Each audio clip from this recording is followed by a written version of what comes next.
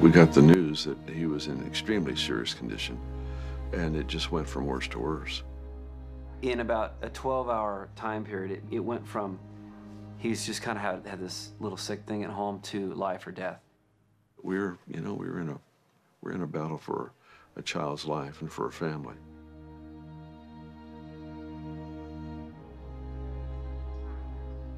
I'm a little bit of a nut when it comes to Christmas because I didn't have the lights outside and all of that. We grew up, kind of poor, and so this was a really special Christmas for us. We went out and got our tree, and stockings were hung, and then everything changed. We love to do train cake every year together as a family, and Jackson and I were actually doing that, just me and him that day. So it was a super fun, mommy son moment, and we were making the cake, and then that evening, just not long after that, he was just laid out on the floor. I knew he's not okay. He needs to go to the hospital. And so we rushed him to the ER. He was just so sick, and I could hardly, get him to the hospital. The doctor had called me up, and he said, I'm really concerned that he might have E. coli. When I heard that, I thought, that's 1 in a million chance. I don't feel like that would be possible. And if it is E. coli, that's treatable. And a lot of times E. coli doesn't, it's just a terrible sickness and it passes through the system. But in our case, he contracted HUS, which then developed into kidney failure and to the most severe case of HUS. The doctor had said that this is basically out of their realm of capabilities and that we had to go to a different children's hospital. And I was thinking, that's going to be in the next few days. He said, no, you need to go tonight, and you're going to get on a helicopter. We're going to fly him there. I was just flooded with the sense that I might never know my boy. Growing up to be a man, it might be this week that I lose my son. All of a sudden, his speech starts to slur. He just started not being able to communicate, not being able to respond. In the middle of the night, they rushed us up to the PICU and called a neurosurgeon in. They tested him, and there was no response. There was no pain response. There was no recognition of me. And at that moment, I thought, I'm losing my son. Even if he makes it through this, I don't know if he'll ever know me again. He was just sprawled out on the bed and couldn't respond to anything. He was gone. There's a time when you've said every prayer you can say, and you don't have the strength to praise and worship anymore. And you haven't slept for weeks. And you're just kind of undone. And that was the moment for me when I was undone. The flip side of that is, I feel like that was the moment that I really began to feel the prayers around the world. Hi, it's Christmas morning, and a lot of you are asking how Jackson's doing, and just want to say thanks for all your prayers and support. It's been overwhelming. It's a really long story, but it's really complicated right now, and we really need a Christmas miracle. They can't get to his blood. There was something supernatural that happened that brought the church together.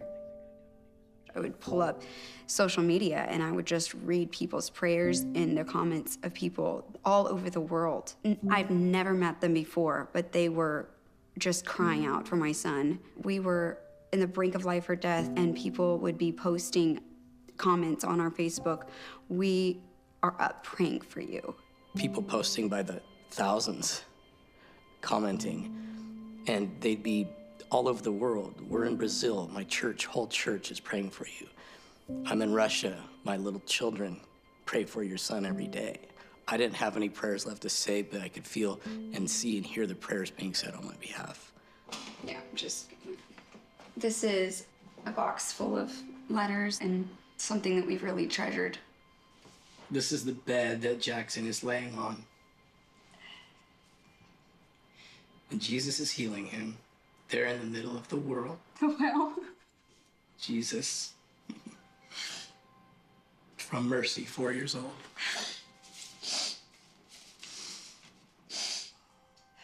hooked up to everything. They allowed me just to like hold him in my arms, and you could just see the light still in his eyes. And I just remember just standing and declaring over him, he was gonna raise up out of that grave, and he was gonna live.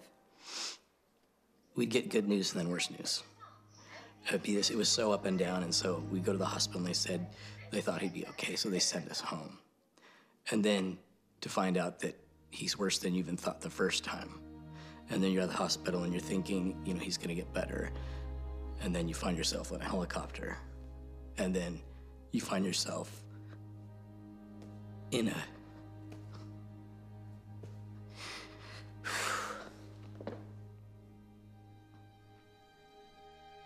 The head of the PICU came in and said, we have to get a central line in tonight. They couldn't give him another sedative, so it would be like going in, basically having surgery on a child without any anesthesia. And the doctor took us aside and put us in another room. They took us in a room and explained we had to have this procedure done or we would lose him, but there was so many risks to having the procedure done.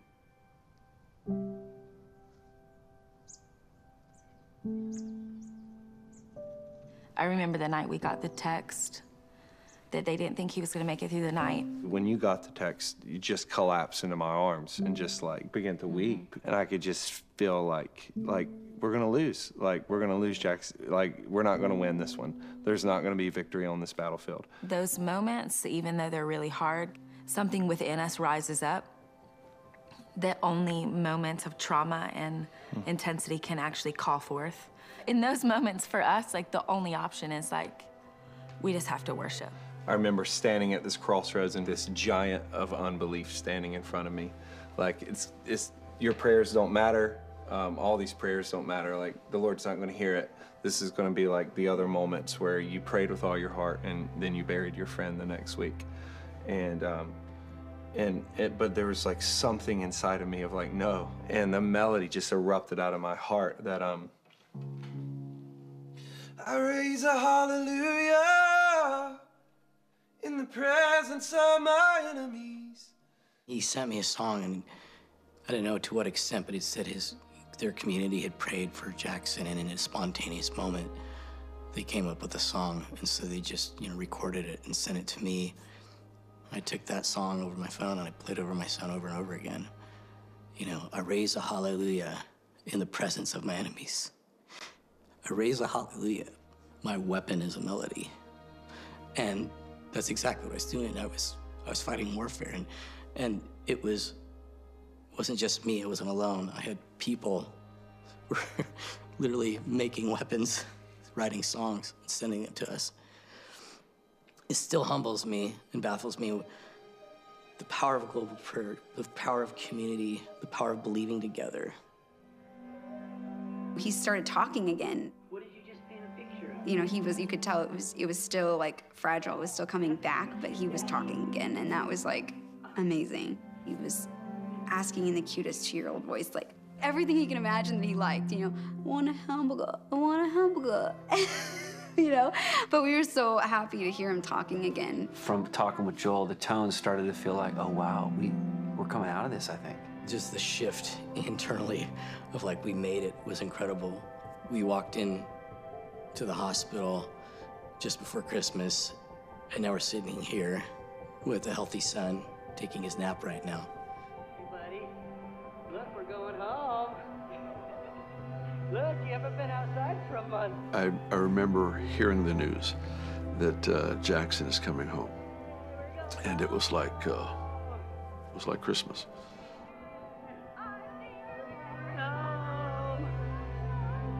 We believe in the power of praise. We've seen God do a lot.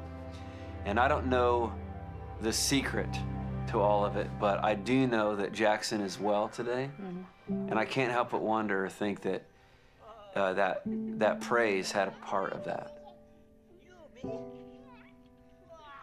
This is part of our story now, and it's part of Jackson's testimony of his life, that the world will know that miracles happen.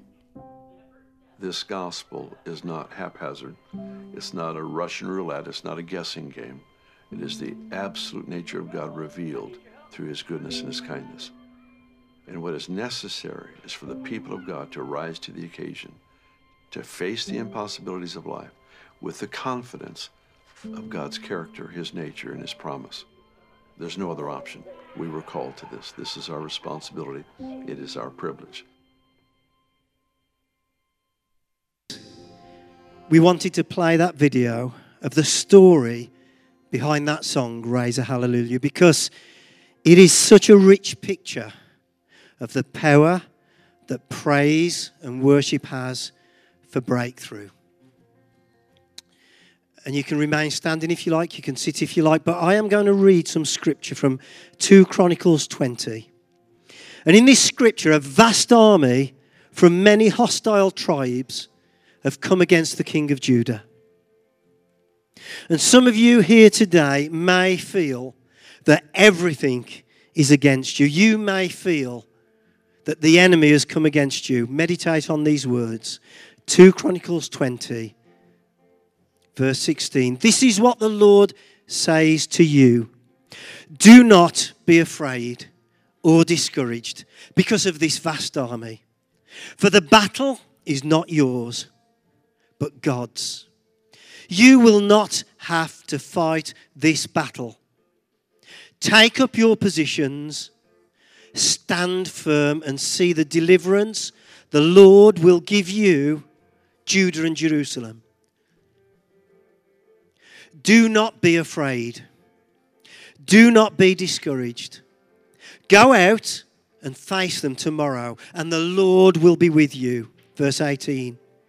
Jehoshaphat, that was the king, bowed down with his face to the ground, and all the people of Judah and Jerusalem fell down in worship before the Lord.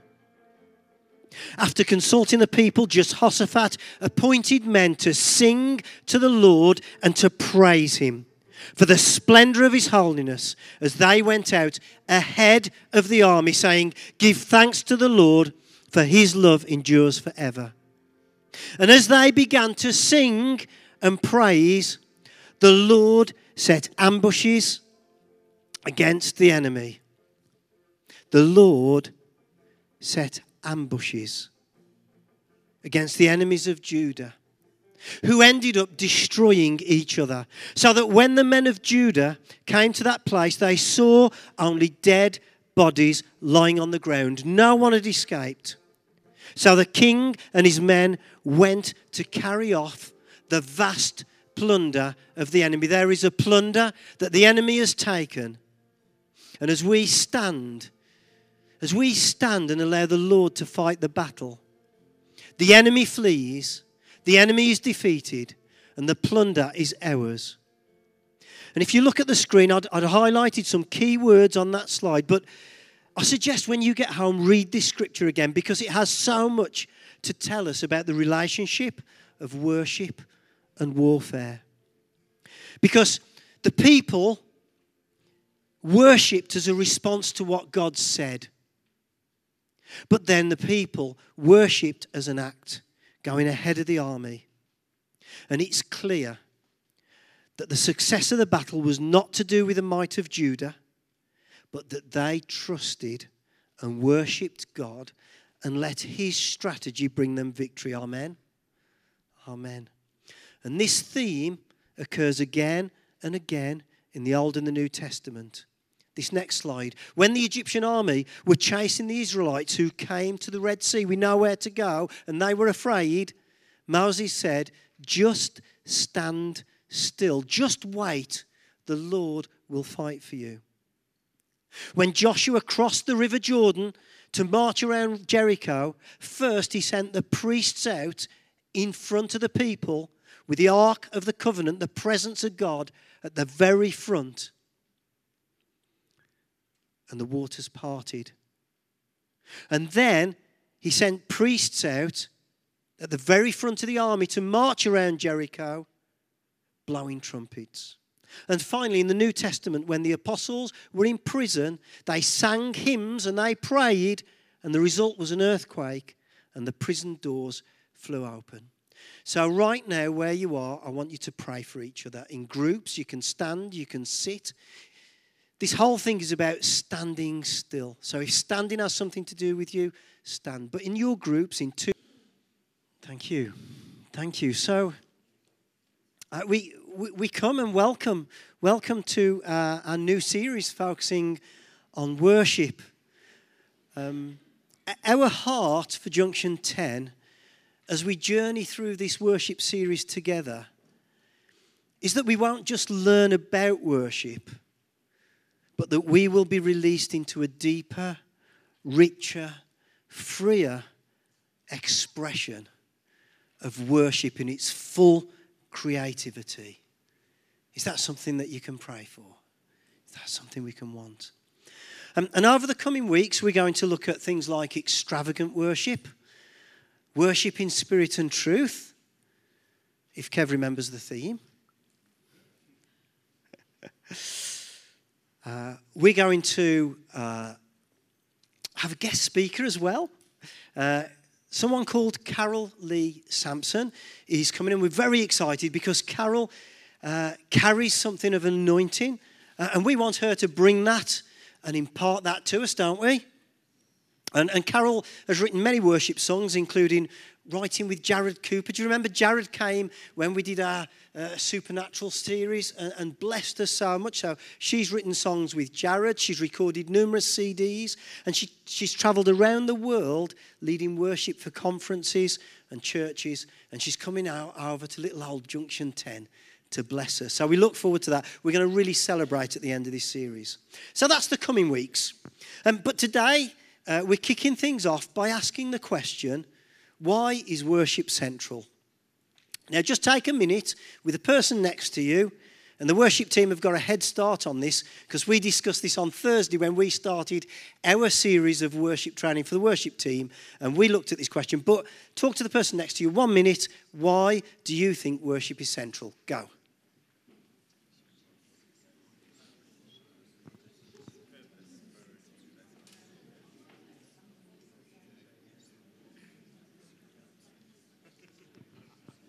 Have you forgotten? No, we've got 3 Ps. 3 Ps? Yeah. I've got 3 Ps. Okay. They're not on the screen, are they? Not yet. Then what are your 3 Ps? Purpose, priority, and presence. Oh, not the same as my 3 Ps, but they're good ones.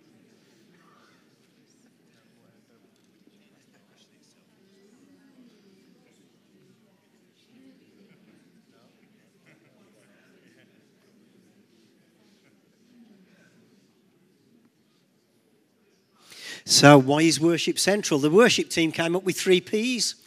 And interestingly enough, I came up with 3 Ps as well, but they're different 3 Ps. But we Ps out of the same pod, so it doesn't matter. That was terrible. So to unpack the question of why worship is central, there are 3 themes today. Purpose, I want to talk about the nature of worship. Place, I want to talk about the status of worship. And power, I want to talk about the prophetic and worship. So first of all, purpose, the nature of worship. The centrality of worship in our relationship with God is summed up in the Westminster Shorter Catechism, which says the chief purpose for which man or human beings were made is to glorify God and enjoy Him forever. You were made to glorify God and enjoy Him forever. And this glorifying and enjoying God is the core of what worship is all about. It's what we're made for. As John Ortberg said in his book, The Purpose-Driven Life, it's not about you. It's not about me. The purpose of your life is far greater than your own personal fulfillment, your peace of mind, or even your happiness. It's far greater than your family, your career, or even your wildest dreams and your ambitions. If you want to know why you were placed on this planet, you must begin with God. You were born by his purpose and for his purpose. And worship is this amazing honor that we get to worship the God of the universe. And by worshiping the God of the universe, we get to understand our purpose. And we don't worship him because he needs it, but because we need it. Because as we praise and worship our God, then our attention and capacity opens up and we're able to enter into his presence.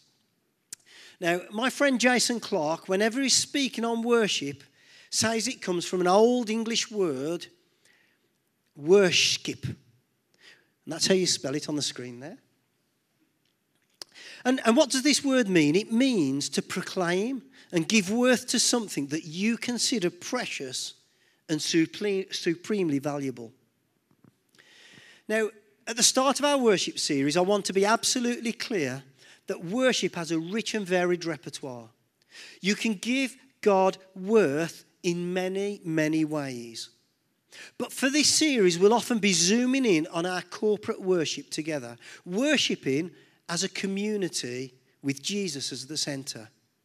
And this is one of the main ways, when you read about worship in the Bible, this is the main way that worship finds expression. Now, Derek Prince, some of you may know Derek Prince, he was an amazing and well-respected Bible teacher. And he said this: if you only have 10 minutes to pray, spend 7 or 8 in worship. You can cover a lot of prayer in 2 minutes. See, prayer and worship go hand in hand. They're both about the way that we give God worth. They're both about a process, the same process of communing and communicating with God. It's all about the presence of God. And often, if we begin to pray, we can pray from us to God. We can talk about our needs, our perspective. However, worship changes our prayers. During worship, we connect with the very heart of the Father, and as we experience his presence, this changes our hearts, it changes our minds, it changes our prayers. We go from praying our prayers, which are from us to God, to communing with him and praying his prayers from heaven to earth. And this is where the power of his presence comes. So that we pray, your will be done on earth as it is in heaven. So that was the first point about worship. Let's look at number 2, the place, the status of worship. There's an intimate link between our worship and the territory that we occupy. And in ancient Israel, this link was between the land that God had given the Israelites and their relationship to him. And I want to read a few verses from 2 Chronicles again, this time from verses 6 and 7. Now, this is where Solomon, David's son, King David's son, has become king, and he's built the first ever temple for the Lord, a permanent dwelling place for the presence of God, where God meets his people. And when I read this, I want us to remember 2 things, please. That the Old Testament temple was built as a copy or a pattern or a shadow of what's in heaven.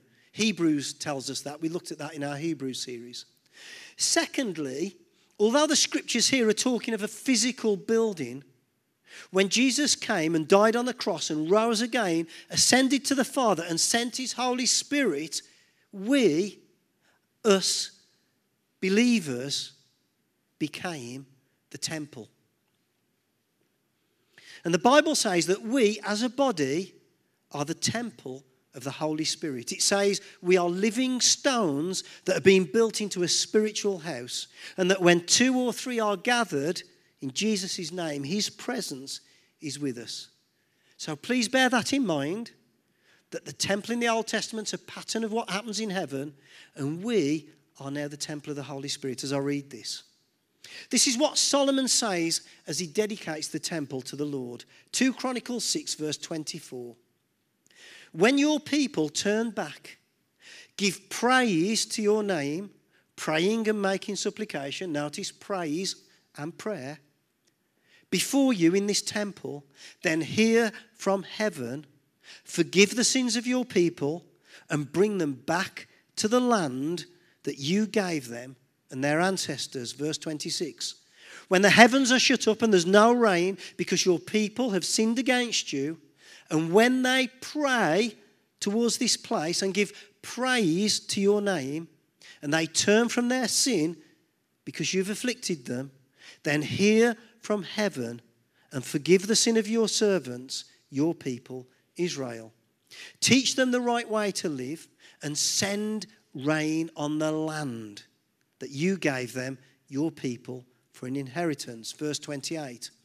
When famine or plague comes to the land, or blight or mildew, locusts or grasshoppers, or when enemies besiege them in any of their cities, whatever disaster or disease may come, and when a prayer or a plea is made by anyone among your people, Israel, being aware of their afflictions and pains, and spreading out their hands in worship towards this temple, then hear from heaven, your dwelling place. Forgive and deal with everyone according to all they do, since you know their hearts. For you alone know the human heart, so that they will fear you and walk in obedience to you all the time they live in the land you gave our ancestors. And when Solomon has finished this dedication and dedicating the temple, God's presence falls. And God talks to Solomon in what is probably the best known piece of prophetic scripture, 2 Chronicles 7, verse 14. This is what God says in response. If my people who are called by my name will humble themselves and pray and seek my face and turn from their wicked ways, then I will hear from heaven and I will forgive them their sin and will heal their land. Prayer, worship, praise, all intermingled. And in this dedication of the temple, Solomon so clearly understood the direct relationship between our worship of God, how much we ascribe worth to God, and our fortunes in the territory he's promised us. And all of this is echoed by God's reply to Solomon in this passage. Now, this relationship between worship and the land has an obvious resonance with us as a church on our 5-year journey towards reoccupying the physical land that God gave us at 323 Wolverhampton Road.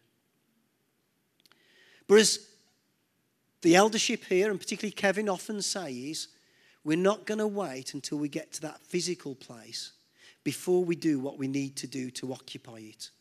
And I would suggest that although all of these scriptures are talking about physical territory, that there is territory in the heavenlies that we are to take hold of, that we are to stand firm for, that we are to battle for and be victorious in as we journey on a 5-year mission to reoccupy the land.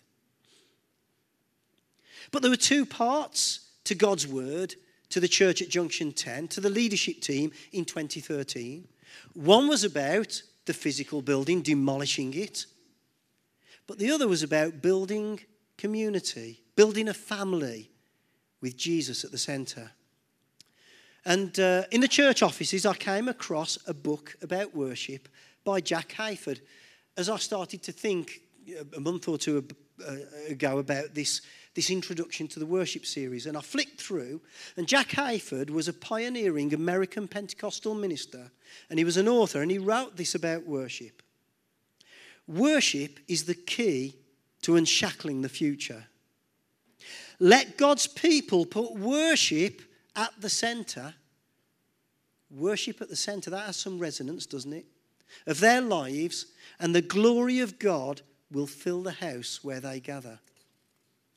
He goes on to say, the pathway for the church's moving into its full destiny lies in perceiving the true purpose and spiritual dynamic in worship.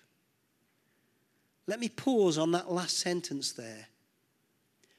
What Jack is saying is it's only when we truly perceive the purpose and spiritual dynamic in worship that the pathway opens for the church.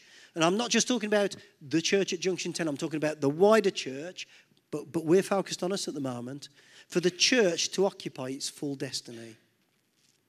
And I don't know about you, but I want the full destiny that God has for us, don't you? And this leads me on to my third and final point, power. Prophesying into Junction 10 worship. Now, next week, you'll have the October newsletter. And Vicky asked me to write the article about worship as we enter this series. And I say in there, and I'll say now, that I have been truly humbled by God's divine orchestration. It would seem that three things have converged. We've got the worship series that we've started today. We've got some things that have been happening with the worship team. And we've had prophetic words about worship. And just to explain, the worship series, we try and plan any teaching series well in advance, usually a year in advance. So the idea about a series on worship has been in the diary for quite a while now. Can you please pray for this season of a greater focus on worship? Because we want our family at Junction 10 not just to learn about worship, as I said at the beginning, but to be inspired, to be encouraged, to be engaged, to be released into new levels, new realms of worship, as we seek a greater measure of the presence of God and the powerful moving of His Spirit. Can you pray for that, church? And then the worship team, can you pray for our worship team and its leadership? Worshippers are always on the front lines of the spiritual battle, as we heard from those scriptures at the start. And the enemy understands how important worship is. The enemy will always seek to attack and undermine anything to do with worship as we step out into what God is calling us to, as we plan to occupy that new territory that God has promised us and given us. And then worship, prophetic. We've been blessed by the growing ministry of the prophetic team that Rachel leads with Joy and with Penny. And earlier this year, they met with the worship team to pray and prophesy over them. And some powerful and weighty words came from that session about worship at Junction 10. And I don't know about you, but this whole orchestration excites me. It gives me a glimpse of what our Heavenly Father might have in store for us. And I can see the indivisible link between the prophecy and the worship and the powerful combination that us as a congregation, led by our worship team, has to play. So I'm going to end this preach a little bit differently. First of all, I'm going to share a summary of those prophetic words. And then, as a body of Christ, we're going to declare those words and use them as a foundation to pray and prophesy. So, let me just run through very briefly what the words were. Firstly, the role of the worship team and worship at Junction 10. Junction 10 will be led by the worship team. Like a pewter jug pouring out fire, Junction 10 will soar in the prophetic, in worship, in teaching, in preaching, in giving, and in loving. We will have our own sound at Junction 10. New songs will come. Even in difficult times, you carry a new song. I wonder as I read these others if Penny and Joy and Rachel could come and join me, please. I know you're hobbling a bit, Joy, but if you don't mind, that'd be okay. Number 2, a period of refreshing. We're in a period of early spring, and it's muddy mess now, but a whole new season of refreshing and freedom is coming out of rest, recovery, resilience, refresh. We have scraped the barrel of our reserves. He's going to fill that barrel with heavenly resources to overflowing. And then there were some words about how we should respond. Immersing ourselves in worship. The same Spirit that raised Jesus from the dead lives in us. There will be an outpouring of his presence, but only if we let him. This requires personal revelation, hunger and thirst for the giver, and then all else will fall away. We will let God take over. Number 4, surrender. John 4, verse 23 to 24. A place of spirit and truth. We need to simply and honestly be ourselves. By surrendering and let God fix us, we will sing a new song. And he wants us to sing from that place. This needs to come from the Spirit, where he has filled us individually. And then finally, number 5, create space. We need to give space to pour out. Are we busy doing nothing? We need to give God the space to move. Like an olive being crushed and the juice coming out, olive oil is a picture of the Holy Spirit. Let the juice flow. Let the Spirit flow. Let God move. We need to operate from overflowing. We are tinder. God is waiting to fan into flames, but it starts in our personal journey. This will burn brightly and attract people. Embers aren't the end. They can flash into life. If we feel there's nothing left, we can open the door. When we open the door, oxygen gets sucked in and there's life. But you need to give it space and allow the Holy Spirit to cause the fire. The Holy Spirit is like bellows. Give him space to allow him to breathe over the grey embers. It may look dead, but give him space. Amen. Amen. What I'd like to do